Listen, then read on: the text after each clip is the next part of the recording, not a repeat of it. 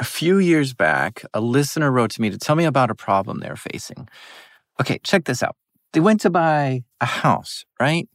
And when you go to buy a house, there's like a little dance that everyone does. Like, do you give them the money first? Or do they give you the deed first and the keys? Or do you do like a quick swap at the same time? What if it's a phony check or the deed is made up? This is where escrow comes in. Both the seller and buyer hand their things to a third party, someone that both sides trust and waits for everything to clear. If the check clears and the deed is valid, then escrow says, okay, the deal is done, and gives the money to the seller and the keys to the buyer. So this guy, a listener of mine, says he bought a house, and during this process, he gave $250,000 to the escrow company. But then, someone scammed the escrow company. They posed as the seller and said, hey, could you just deposit the money into our bank account directly? And escrow's like, oh yeah, of course, no problem. We do this all the time. Here you go. And they deposited the $250,000 into the scammer's account instead of the actual seller. But here's the crazy part. Because the seller never got the money, escrow wouldn't give the keys to the buyer. They were being jerks about it. They were trying to say, oh, sorry, we lost the money. No house for you. The deal has been canceled. And the buyer's like, whoa, no. That's what escrow is for. You're our trusted third party. We trusted you to do this deal. You screwed up, and that's not our problem. That's yours. But escrow's like, no. I never got an update on what happened here and if this got resolved. I think the buyer took escrow to court to try to get their money back. What a nightmare, though, to send a huge check somewhere only for it to go to the wrong place and then someone else runs off with the money.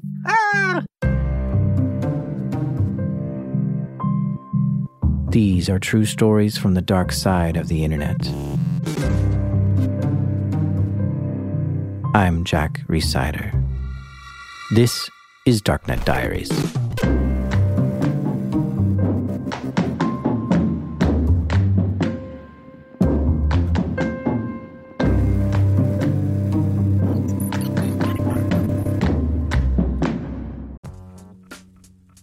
This episode is sponsored by Rocket Money.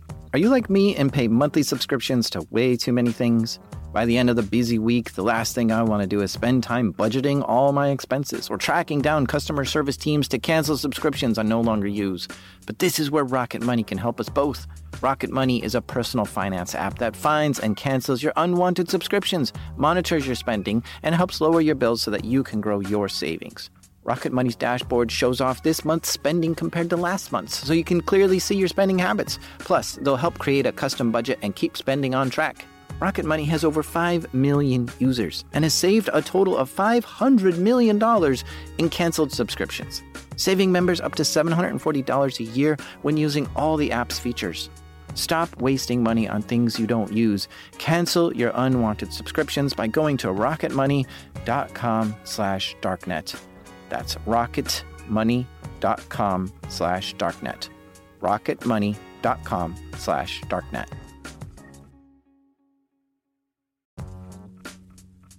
This episode is brought to you by SpyCloud. For some people, ignorance is bliss.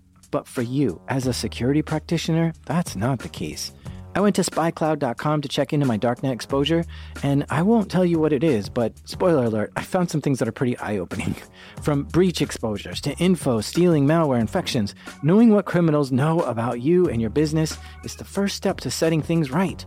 Resetting stolen passwords and addressing the enterprise access points that have been stolen by malware helps you protect your business from ransomware, account takeovers, and online fraud.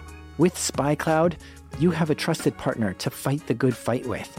Their automated solutions, which is built on over 350 billion recaptured assets from the criminal underground, ensure you're not in the dark when it comes to your company's exposure to cybercrime.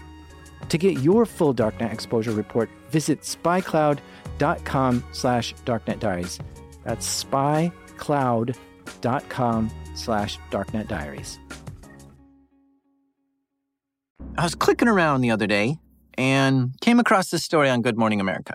Shreya Datta thought she'd met the man of her dreams on a dating app, only to find out her Prince Charming was a scam and she was out more than $450,000. What the? How in the world does some guy on a dating app scam someone for $450,000? That's insane. This person presented themselves to be everything I was looking for. She was the victim of a scam known as pig butchering. A scammer pretends to be looking for love online. They find a love interest, casually encourage them to invest in crypto via a fake app, but eventually they can't access the money at all. The money is gone. The investments, not real. Dang. The things we do for love, huh? Or maybe it was for money. Or maybe it was for the love of money. I don't even know. Yeah, so hearing that story, I've heard it 1,000 times over. Okay, hold on. Who are you and what do you do? Oh, yeah. So my name is Ronnie Tokazowski. I've been fighting business email compromise for the last 8 years now. So my role in this is I work behind the scenes with a lot of the people who are working with the romance scam victims. I do a lot of work with Secret Service, FBI. I also work back and forth with victims too, because a lot of what happens is the scammers will go to different dating websites. They will go and find people in order to date. They will move the discussions off of the platform just because most of the platforms cost, but they'll move it to like WhatsApp. And then from there, they'll start grooming the person. They'll say loving things. We've had cases where some of the victims might send nude pictures over to their lover. And once they go and are exchanging those sweet nothings, the scammers directly build that relationship, build those emotions. So I heard this term, pig butchering, and I'm not connecting the dots here. And nowhere in this romance or crypto or gold, sending money to people, is there a pig involved? Where is this term pig butchering coming into? Yeah, so the term pig butchering comes from a Chinese phrase called shazhu pan, which is essentially broiled, I think it's broiled meat, if I remember. I forget the exact translation. But what the concept is the scammers will go and try and fatten the pig, if you will. So what they will do is extract as much money as they can out of a victim.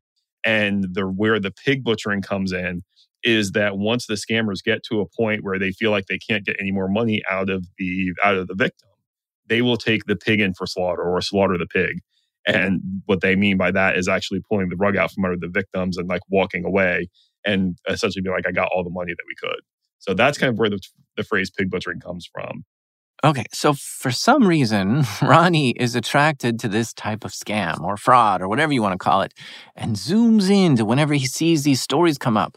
And one day, he heard about a colleague who got pig butchered and wanted to help him out.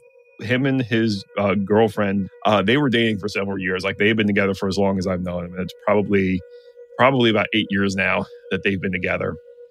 So they were engaged to be married. They had a house together. And unfortunately, things happened and that relationship kind of flopped. So they went their separate ways. He lost the house. And unfortunately, it wasn't really a good circumstance. Breakups are hard. It's a tough time for anyone. You can sink into deep levels of depression. Your defenses are weak and your vulnerabilities are exposed. So he went to go online and go date somebody. So he went onto a dating platform, found this really pretty French girl who was very involved with him and very kind of attached to him. So the two of them really hit it off. And at some point, she popped the question to say, hey, I'm also doing a lot of crypto investments. Is that something that you'd be interested in? Okay, I don't see any red flags yet. And he didn't either. At this point, they were just chatting through text. Like a lot. She seemed to be into everything he was interested in, and he was liking that. He was coming out of his breakup, and she seemed to be caring and helpful. And yeah, okay, so she's into crypto investments. That's fine. She could be into that. But he was curious. Was it really working for her? He had some crypto somewhere. I was like, tell me more about what you're invested in. So she tells him, man, there's this hot investment. It's making mad bank. And he's like, yeah, okay, well, what is it? Show me. So she keeps talking it up. I'm basically just living off the profit from this thing. It's nuts. And he's like, you got to show me what you're talking about. So she's like, okay, so you know how your savings account makes interest, right? This is like that, but it just pays much more. You put your money in, and then daily it makes interest, and you could just take that interest out if you want. Or leave it in, and it adds up, and you make even more. So he's like, well, how much interest are you earning? And she's like, 20%. If you have $1,000 invested, it'll earn you $200 in interest a day. And at any time, you could just take your $1,000 out if you want. And he's like, man, that does sound too good to pass up. So she gives him the links to read up on. Being in the field, he knew a good bit of crypto. He's naturally a very skeptical person. So he did his research on a lot of the way that they present the money. So he went, they provided links and information for him to check once he went and submitted his money. This scheme was very, very clever. I mean, this guy was a cybersecurity professional. He knew about the dangers of cryptocurrency and was suspicious about all this. But this had a mix of legitimate information with just a small dash of fraud. See, the way they had this set up was they made it look like it was using a legitimate exchange, in this case, Crypto.com. And the way that the application was presented to him was, and this is his perspective, I'm still trying to get the full scope here, but there was actually a browser that they could use within Crypto.com that will have it show up that actually looks like the application. And looking at some of the screenshots, it looks like it was right within the Crypto.com application. And because of that, when your user goes and clicks that stuff, it appears to be 100% legitimate. I looked at some of these screenshots myself. It's hard to tell what's going on, but one thing is clear. They social engineered him and tricked him into sending his crypto to the scammer's wallet. They just disguised the wallets to look trustworthy. Basically, he would buy cryptocurrencies on Crypto.com with real money and then send those crypto coins to this investment project. Investment in quotes there. Really, it was a scam, and it looked really good. It didn't look like a scam at all. You could see your balance, you could see your earnings, you could interact with it, you could pull your money out at any moment. So he decided to give it a try. He put some money in, sent the crypto, and when he saw it was generating interest, he tested it by taking some out and was like, wow, this is actually working, because it looked like it was. But this is where the pig butchering scam comes in. The scammers wanted him to take the bait, start with putting in a little, see that it's working, and then hopefully put in some more and more and more and hope that he dumps a ton of money into this. And when they think he's put in enough, they'll take the money and run. So as he starts watching the money grow on this site, the scammers start ramping up the pressure. They tell him if he invests a little bit more within this time frame, he'll get locked in for bonus interest, basically presenting him with more exciting opportunities that were time sensitive. In addition to putting his own money in there, because of the high returns that were being shown, he also went and had gotten a loan. So we actually use a loan to go and put more money into it, because again, if you can use that loan to go and get more money, who wouldn't do that?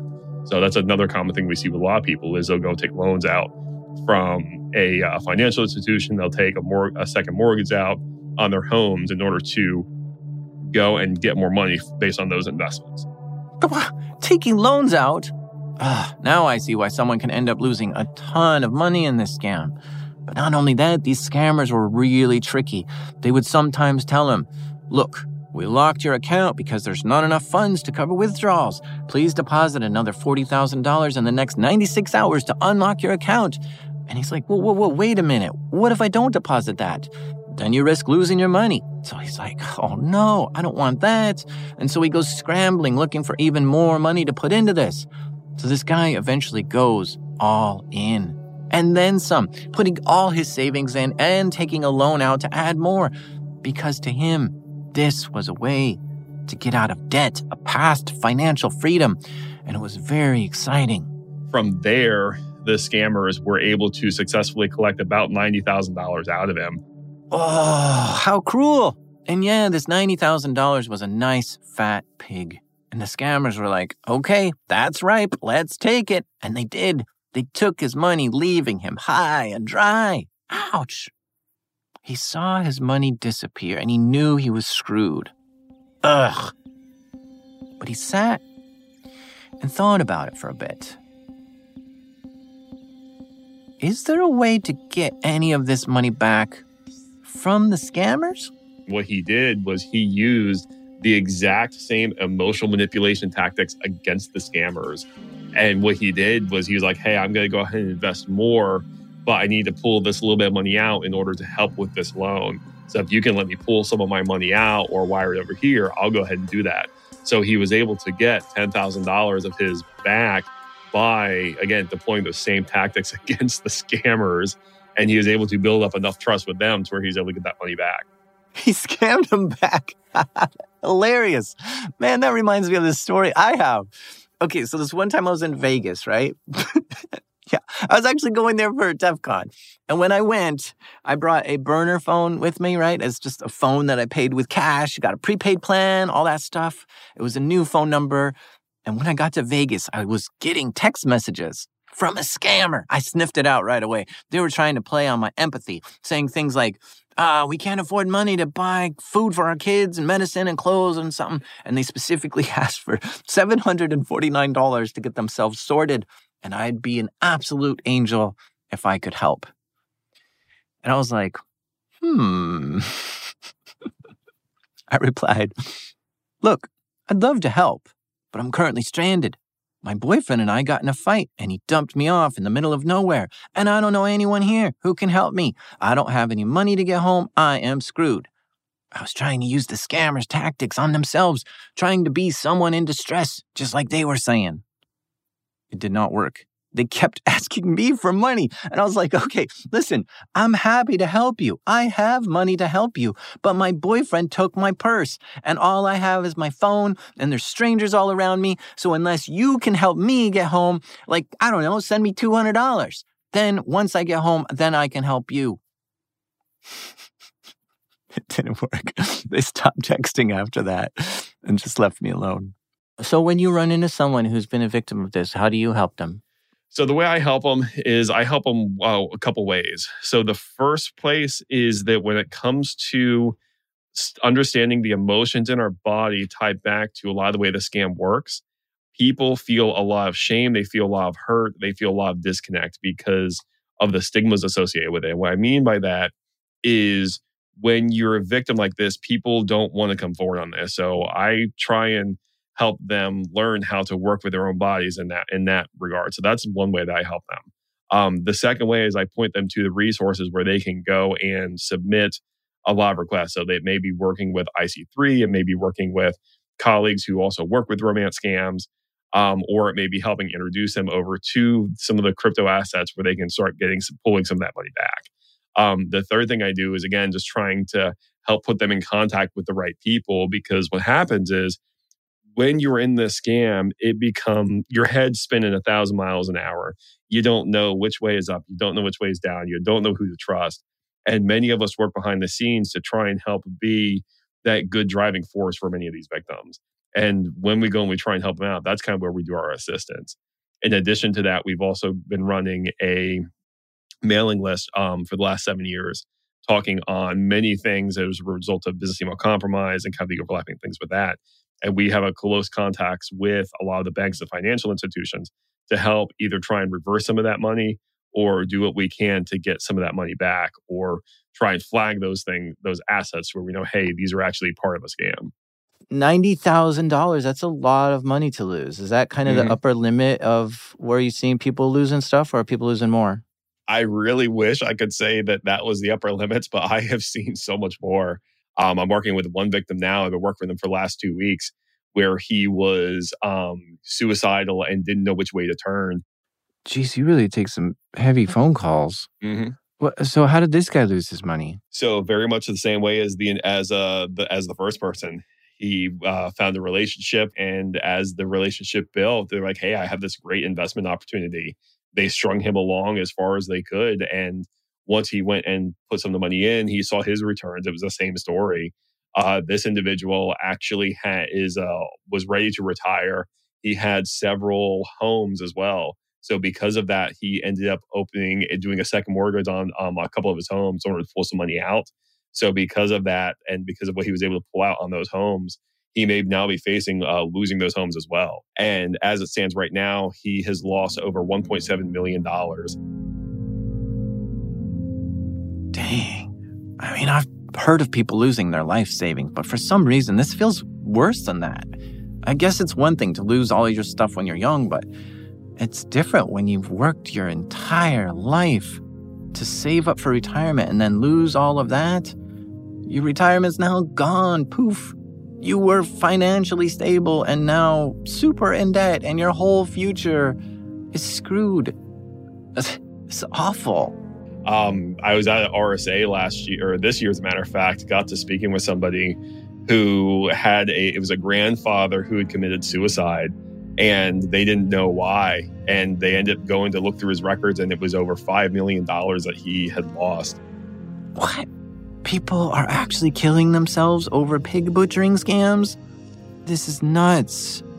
Whoever is behind this is just ruthless. I wish that was an isolated case, but I had another victim out at DEF CON it was a couple of years ago. And for her, she ended up losing her house, losing custody of her kids, lost her relationship with her husband, and lost her business. And she was into over $2 million. And when I asked her what kept her in, she said her husband was abusive and she just wanted to feel loved. And that's the reality of many of these crimes, is that people don't realize that you have two factors at play here. You have the financial losses, and then you have the emotional hurt that goes along with it. And somebody may lose $90,000 that may mean nothing to them, or you may have somebody who loses $8,000 and it's the entire world to them. So it really, right now, we're not accounting for the emotional losses on this, or the emotional damages for many of the victims. So in these first few stories we've heard, it keeps getting back to romance, right? Yep. Do you see kind of a pattern of who the victims typically are? Are they usually people who are looking for love, or what are some other, if we're going to watch our own back, we gotta know when we're in a vulnerable state, and what makes a person more vulnerable to this sort of stuff? Yeah, so first and foremost, one of the constant patterns I've seen, and this is something I've seen with many victims, I've kind of discussed and researched the topic. Many of them tend to be extremely trusting, where if you were to be walking on the side of the street, this is the type of person who would go and help a homeless person in need. If a dog was hurt on the side of the road, they would go and help them out. And they're some of the most kindest souls you'll ever meet. And because of that trust, the scammers have figured out that they can go and manipulate and abuse that person and get them to do things that they want. A lot of what happens is, from that control perspective, they will actually, quote unquote, I'm going to use a term that one of the victims used with me, is that they'll essentially hijack their own consciousness and give them a different perspective of reality and a different perception of reality. And what happens is the victims will be manipulated to a point where they will be pulled away from friends, they'll be pulled away from family, and only put all their trust in this one person.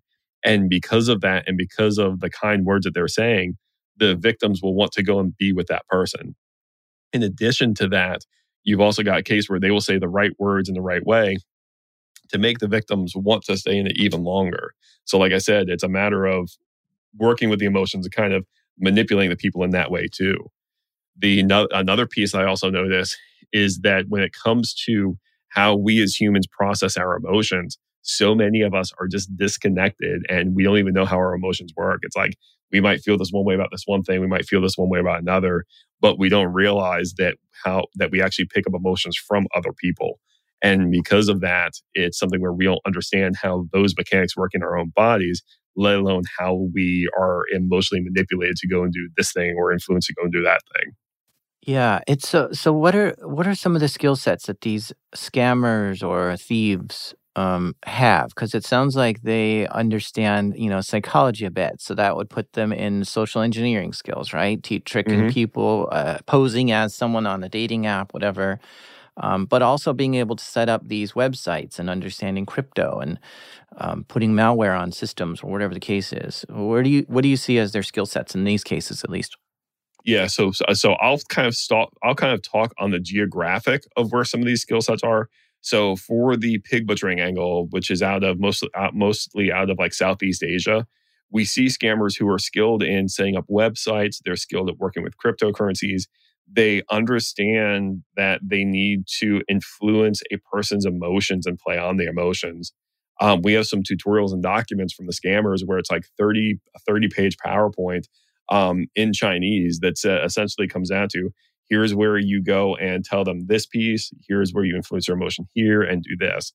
So they understand that emotional manipulation piece there. for some of your romance scammers in Nigeria, they're a whole different basket. For them, they're sophisticated in money laundering. They know how check systems work. They know how to wire money from a United States bank out to another bank. And they also understand the underlying cryptocurrency networks to go and cash out a gift card or move money over here for Bitcoin. So it's something where, depending on the geography of where the scammers are coming from, it really depends on like what that skill set is. And that's just two of the top countries that we see. But there's probably four more that I could list off that we see elements of social engineering scams coming out of, that, again, go back to that human emotion and kind of those human pieces, if you will. The thing that strikes me, I think it should strike us all with like a bit of fear, is that this isn't, you see the cybersecurity news every day. It's, ransomware hit by this company and this other company got hacked and all that. This is us getting hacked. This is you and me. This is each one of our neighbors. This is individuals of the world, the citizens of the United States or wherever they are. And that is just such a close to home thing. It's not far away in some other company that I don't have to deal with. It's me and my personal assets are being attacked. And that, I don't know, like when you realize that the threat actor is right here in my bedroom on my computer, it gives us a different sense of safety. Yeah. And the other thing too, because of that safety, we will go and play so much on trusting the social media providers to be like, okay, this social media provider has a really big name, so that means they have to be safe and I can trust anything that's coming from there. So because of how large many of these providers are, there's an inherent trust of using these platforms. And so many victims will go and be like, okay, I'm going to go and trust Facebook for seeing this stuff. Yet there was an article that came out a couple of weeks ago that said, no, 8 out of 10 cybercrime or 8 out of 10 cases of cyber fraud originate on Facebook.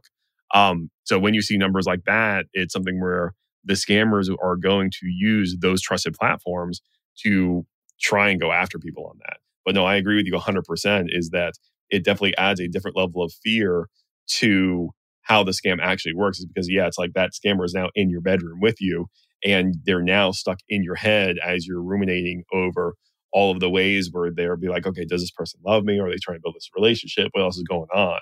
And the victims will run it through their head over and over again. With these victims you've talked to, like, the $90,000 one, the $1.7 million one, are they actually, like, how far along in the how close are they to these people, right? Are they having video calls with them? Are they having phone calls? Are they texting? Yeah, so many of them will be texting back and forth or using WhatsApp to communicate. Like I said, we know that that's how some of them are, and many of them are receiving like multiple messages per day. The one colleague who was in for $90,000, I'm pretty sure they would have been sending pictures back and forth. Just because, again, you're not thinking of it in the case of, okay, this is a victim. You're now trying to think of it who's somebody who believes they're in a relationship. So you're going to go and do everything that you can that you believe of that you're in a relationship. Like I had one victim who was sending pictures of his food to his girlfriend. And the scammers do all kinds of weird things. Like they'll send photos of 2 different outfits and ask, which outfit should I wear today? And then when the victim picks one, it gives them just that little bit more of information to know about them. Like, they like formal clothes more than casual clothes. So let's send them more photos of that. Keep them on the hook. And just think about how much you share about yourself on a personal level when you have a new love interest. A scammer could easily write all that down and figure out your vulnerabilities and play on that if they're really good. But I still think one way to sniff out these scammers is just to pick up the phone and call them. I'm betting that a lot of these scammers are just guys posing as women, So how do they sound on the phone? Even if they grab someone else to just pose as them and get on the phone, that person isn't going to know your whole chat history and won't be able to carry on a conversation in any way that makes sense. Or even more, let's do a video call and see what you really look like.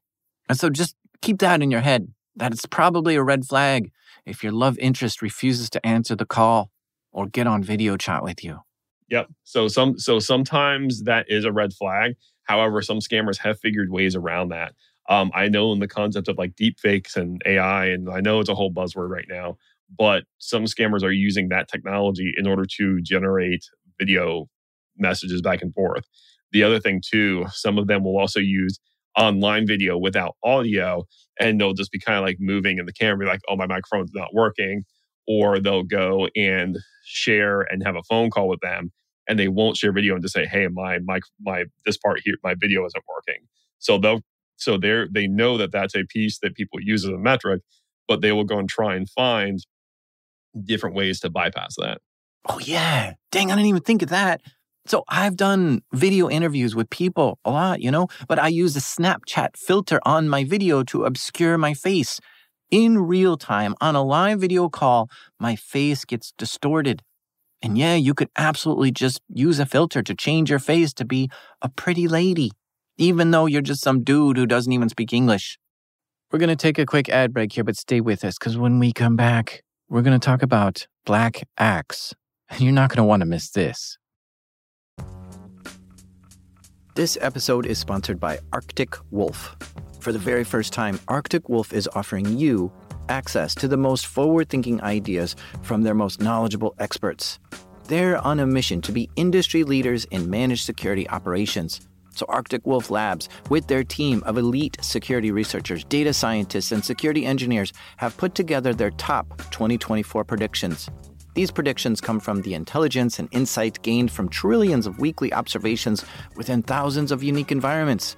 They follow the development of several trends based on their earlier simple iterations and anticipate which ones are positioned to take significant steps forward in the coming months.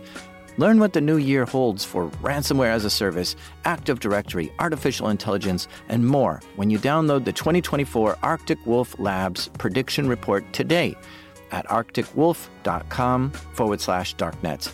That's arcticwolf.com/darknet. Okay, so I'm looking you up online. You're known as that BEC guy. What's BEC? BEC is a business email compromise. Okay, so let's stop there.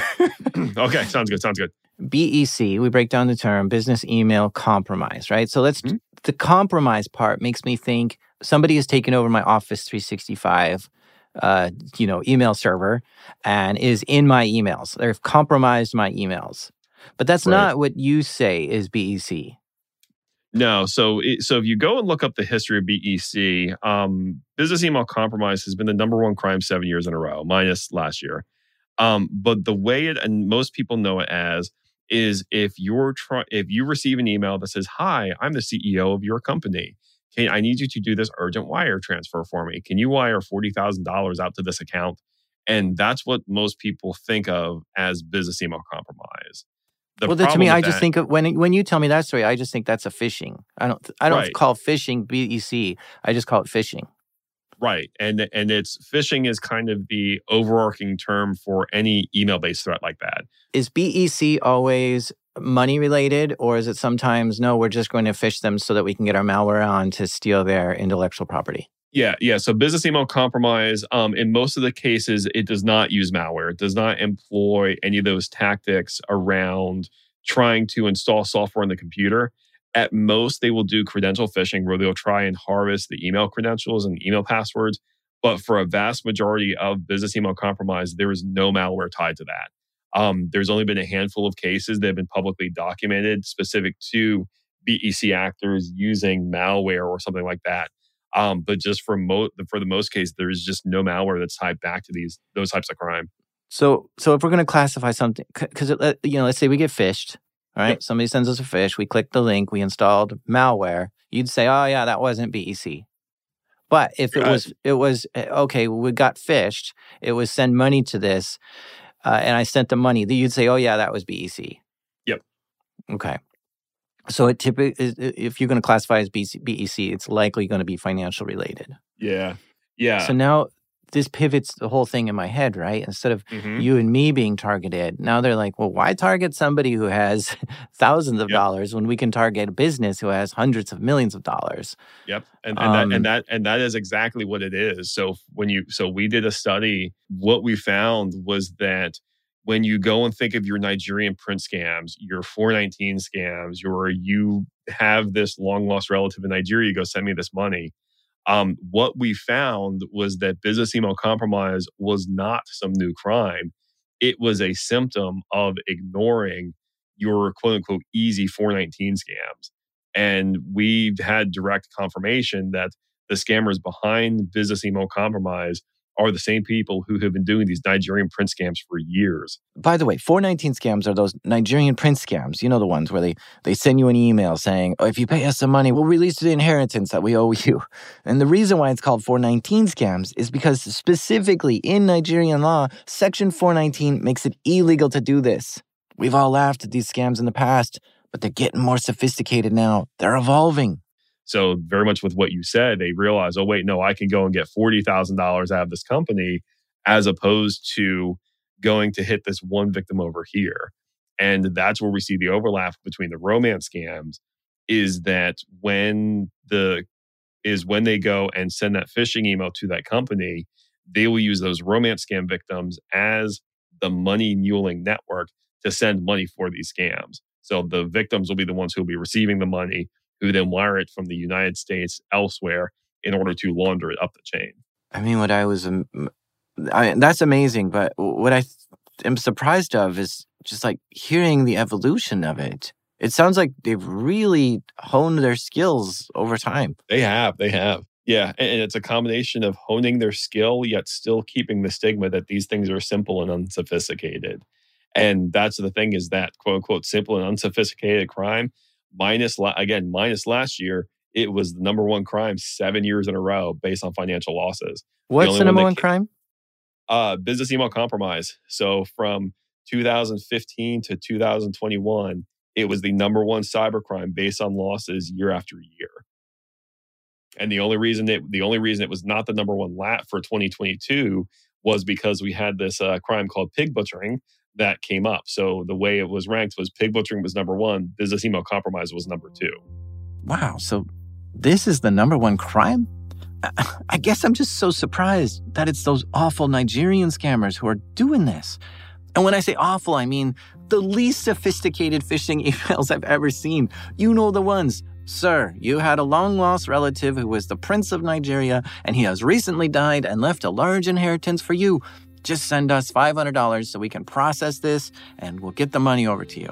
Like, who in the right mind thinks their long-lost relative is the Prince of Nigeria and you never knew it? It's just the absolute dumbest attempt at a phishing scam that everyone laughs at. And it's those guys who are number one? This is the biggest criminal financial loss for companies today? Now, getting a business to pay a fake invoice can take a lot of prep. You gotta figure out who this company normally pays large bills to, and then try to pose as them. And one way to pose as them is to register a domain that's one letter off from the real one. So at first glance, it looks like it's from that person you normally do business with, but it's not. Or sometimes you can pose as like the CTO sending a bill to the CEO of the same company.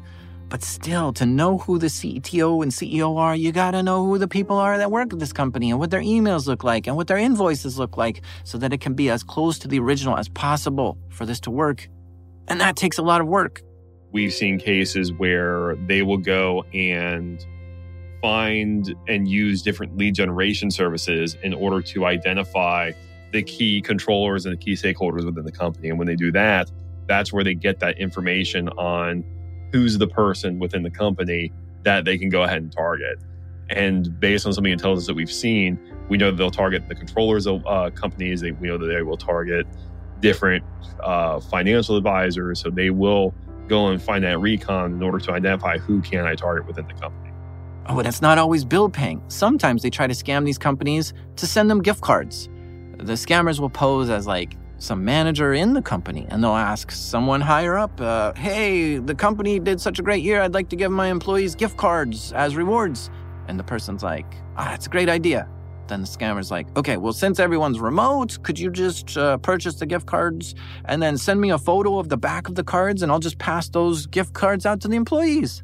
And that's how these companies end up sending gift cards to Nigerian scammers. It's crazy. Mm-hmm. And we actually did a study where we gave gift cards to the scammers and tracked where they clicked from. Crazy insights that we were able to gain from that. But it was such a different perspective of what we thought we were going to get. But like I say, it was really fascinating with some of the data we had that came back from that. Now, email providers or system admins need to work to protect users from all this. You can't just present every email that comes in to the user. That used to be the case in the old days when we didn't filter any emails at all. But think about this. Suppose you do get an email, but it's one letter off. They switch the lowercase L for the capital I. And it looks the exact same to the human eye to make you think this email is from someone you normally get email from, but that one letter off means it's not. So if a human can't detect it, we better have machines that are detecting it. And there's a thing called the Levenshtein distance, which is an algorithm that will compare two words to tell you how different they are. And I sure hope that email providers today are using this to first develop a baseline of who you're normally getting email from, and then look for emails coming in with a very similar domain. If the Levenshtein distance is very low, meaning it's only one letter off from someone you normally see email from, then that should be flagged, maybe rejected or quarantined, and let the user know. Another area to look at for a lot of domains is how long has the domain been registered?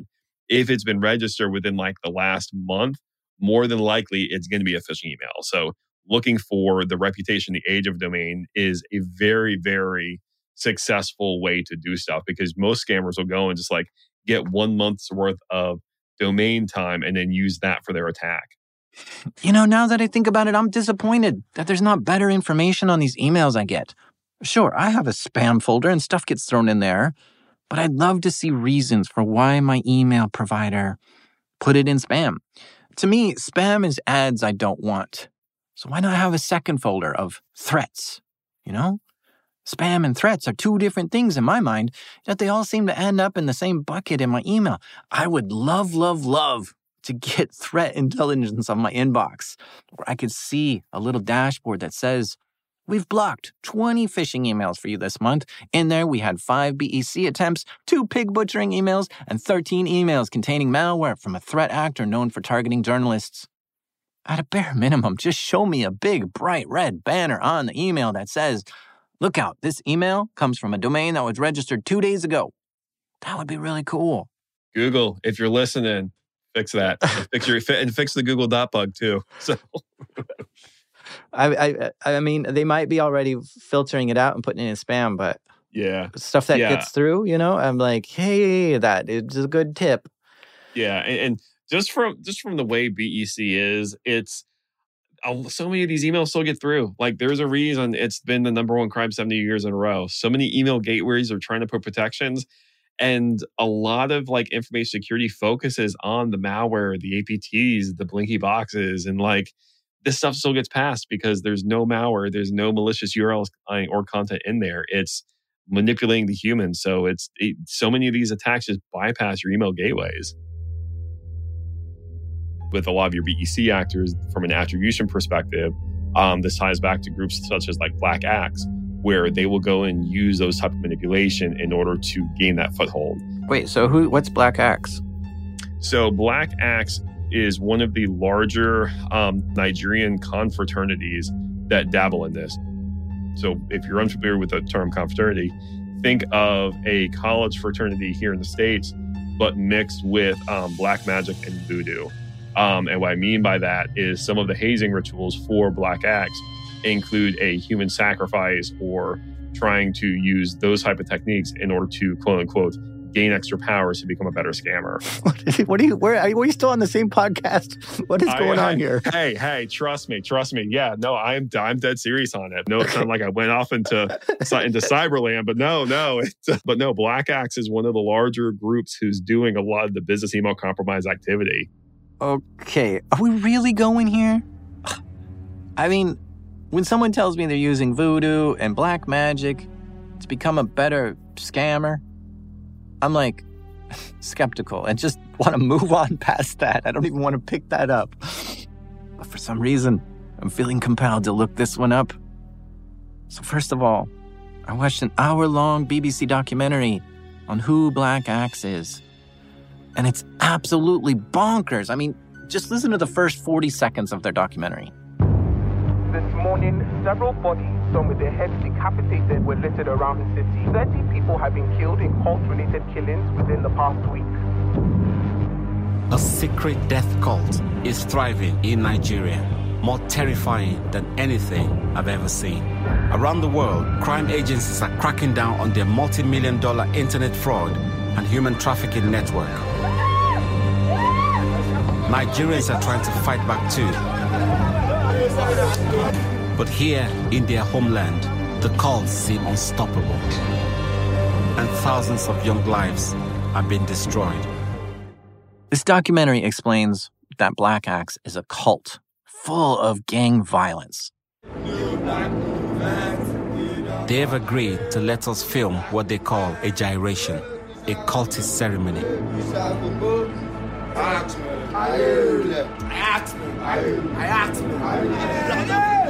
And these guys are really dangerous. They go around murdering people all the time, sometimes shooting up buildings or causing massacres, which I guess in the US is called mass shootings.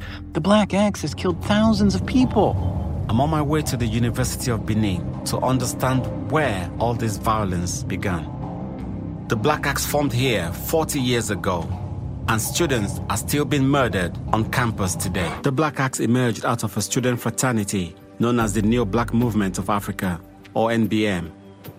The movement initially stood for peace, but over time became linked to crime. Today, many people use the names Black Axe and NBM interchangeably. This has been going on for 40 years? What? But that's interesting because they initially started as a neo-Black movement to fight oppression. But it's very different now. And it's unclear to me what their motives are now. Something freedom, something defend. But even though Wikipedia thinks NBM and Black Axe are the same, the people within NBM don't agree. Here's the president of NBM. NBM is not Black Axe. NBM has nothing to do with criminality. NBM is an organization that tends to help achieve greatness in the world.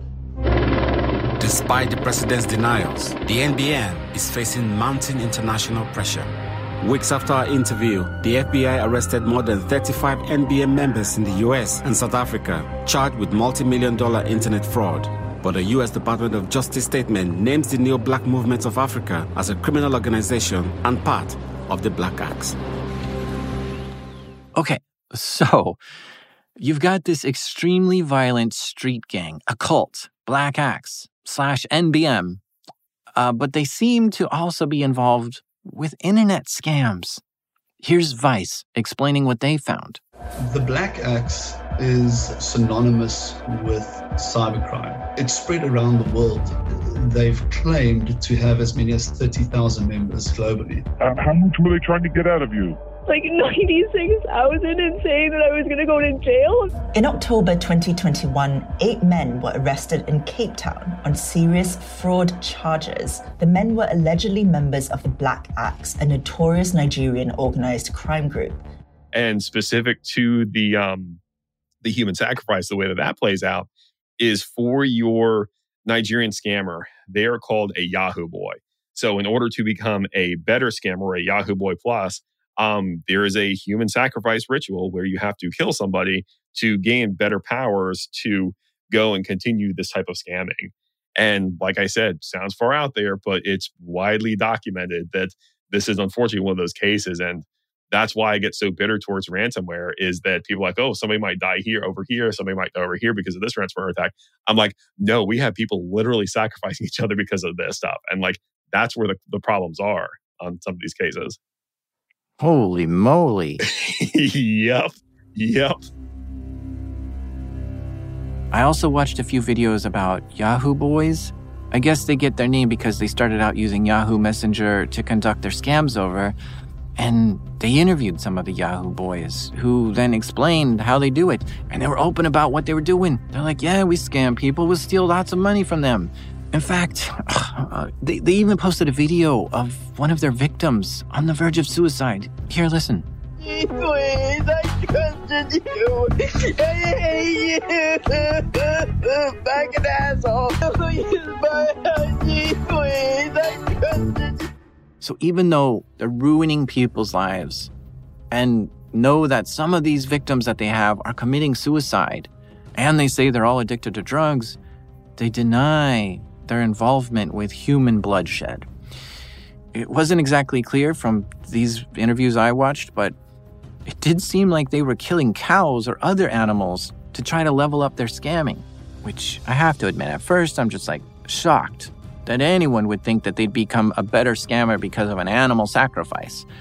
But the thing is, the culture of Nigeria is rich with a lot of this voodoo and hexing and charms and stuff.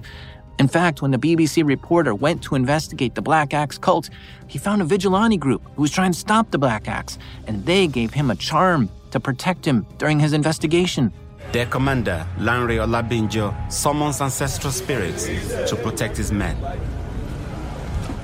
Just got this sort of amulet, and this will guarantee my safety on this raid, that no bullet will penetrate into my skin, and regardless of this, but this is what the Onyambos are relying on. They gave him an amulet to protect him from gunshots.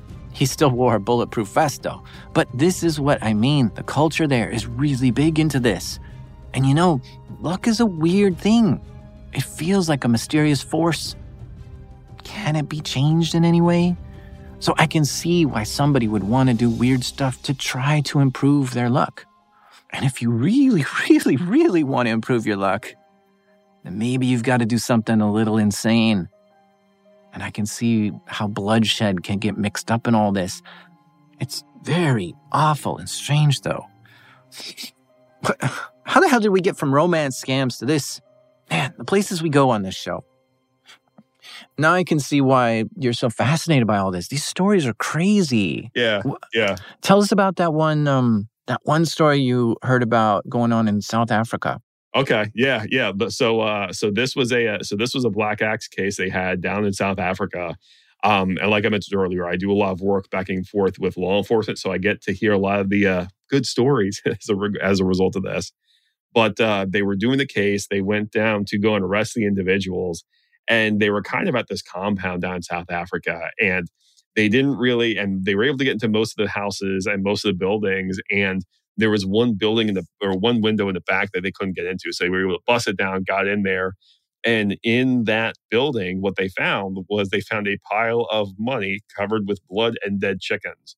So as they came out and unlocked the door to get in there, they kind of got talking to the people that they had arresting, and they were like, what's this? Because you don't really expect to find that on a law enforcement engagement.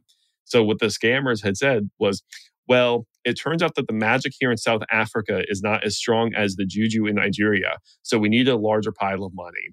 And that's one of the things that most people don't realize, is that there is a spiritual aspect that plays on this that many of the scammers believe. And when you account for that, and you account for a lot of the way that they perceive a lot of that stuff, it gets really, really interesting. And because of, again, that spiritual aspect, like I said, there's so many other things that the scammers are kind of playing with and using or believe that they don't fully understand, they're playing with, in my opinion. Man, Ronnie, I don't even know what to ask you at this point.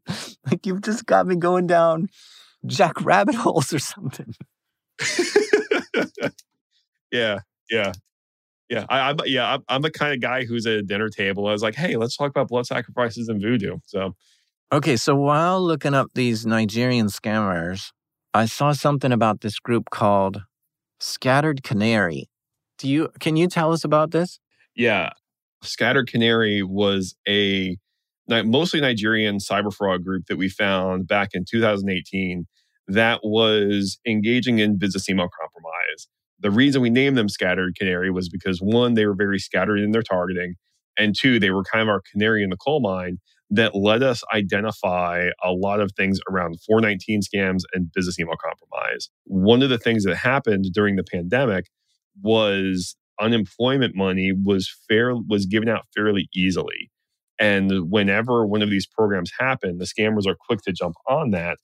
And they quickly jumped on that bandwagon for a lot of the unemployment funds. What Scattered Canary did was they used different email accounts or email accounts that had the Google Dot bug in them. And they went and hit the unemployment fraud systems. And at the peak, we saw them hitting 14 different states. For unemployment fraud in general, where that stands, we are upwards of around $400 billion that's been stolen. as a result of some of these things. And there's some new information coming out from about ID.me and how some of the stolen money may not have been fully articulated. But what we know of right now is that $100 billion was confirmed from Secret Service. We know that $400 billion is up in question for the money that was taken. $100 billion was confirmed? Yep, $100 billion. So that was,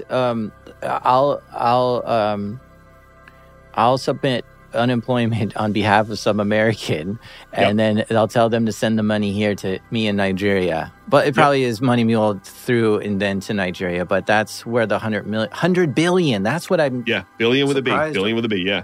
Yeah. So and that's kind of where the lines get muddy between business email compromises, because we know that Scouter Canary, again, who was doing business email compromise, we know they were doing romance scams. We know they were doing unemployment fraud. And that's kind of why I say BEC is the number one crime that's out there, because that's over $500 billion that we know are tied back to business email compromise scammers who were doing this. And we know other scammers were involved in that too. But no, it was $100 billion that was confirmed from Secret Service. It's a possible $400 billion that is up for discretion and kind of being pushed through for Congress. But that's what it looks like the new number is going to lay at, is about $400 billion that has been confirmed. I mean, now, I've got to try to understand these numbers more, okay? So I'm just walking through it in my mind. So $100 billion is coming from the U.S. Treasury? Mm-hmm. Yep. That's a lot of money that's just like the U.S. Treasury has lost. Not only is that a lot of money that the U.S. Treasury lost, that's a lot of money that came out of... are you an American citizen? Yeah. Okay, so that's a lot of money that came out of mine in your pocket. In addition to that, scammers, what it looks like is it may have been upwards about $400 billion. So, and the other kicker here too is that fraud is still happening. Two of my intelligence sources out in Nigeria, within the last 2 weeks, they're still stealing money from the government.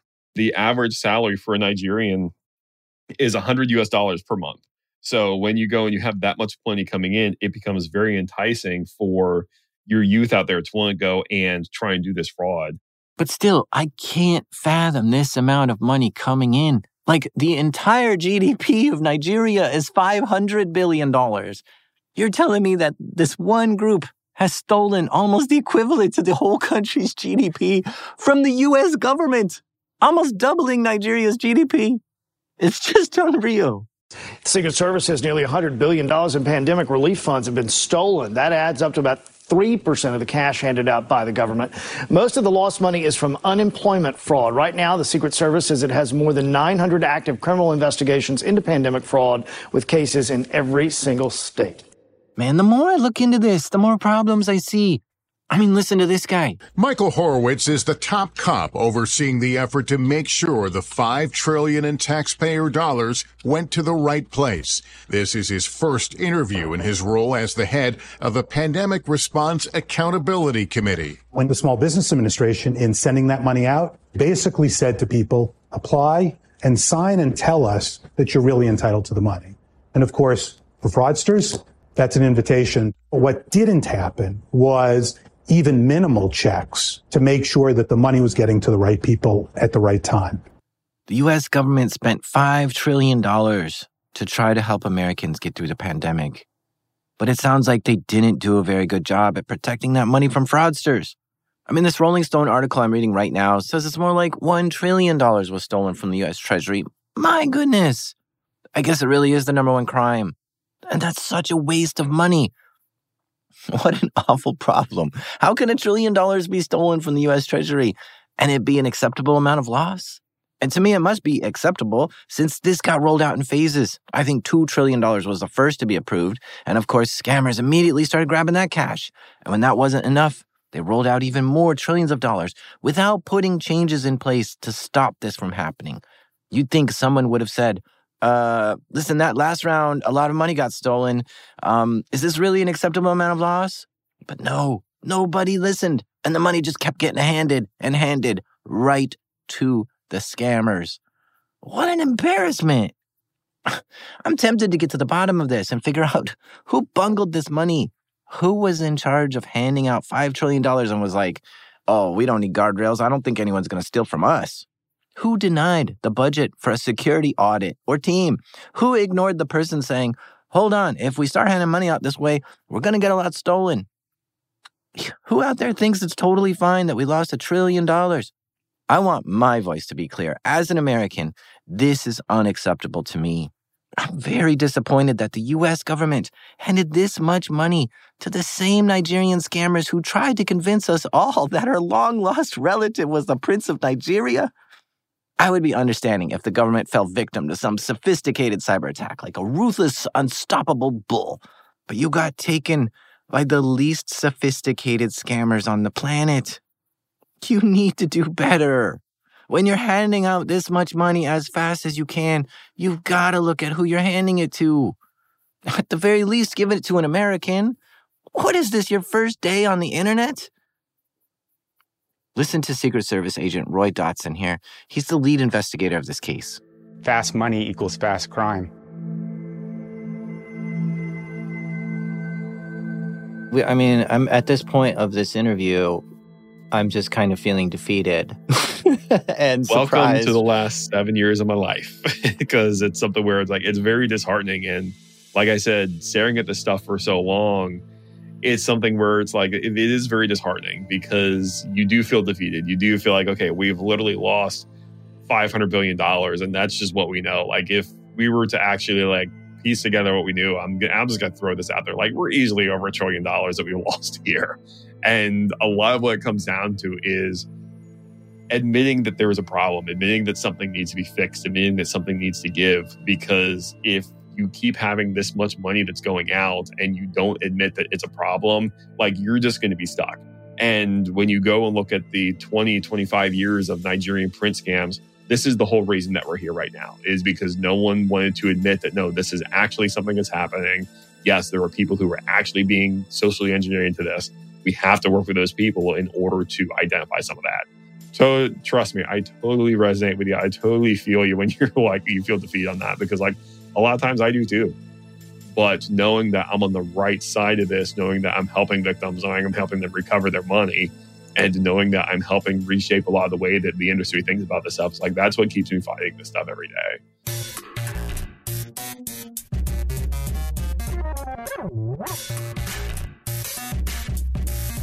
A big thank you to Ronnie Takazowski for sharing his stories with us. He works for a place called Intelligence for Good, and he's the chief fraud fighter there. If you run into any of the problems that you heard today, you might want to check out Intelligence for Good, because they might be able to help you. This episode was created by me, the master of disaster, Jack Rhysider. Assembled by the Juicy Smoocher, Tristan Ledger. Mixing done by Proximity Sound, and our theme music is by the mysterious Breakmaster Cylinder. You might be wondering what my political association is. I'm Alt-Tab. This is Darknet Diaries.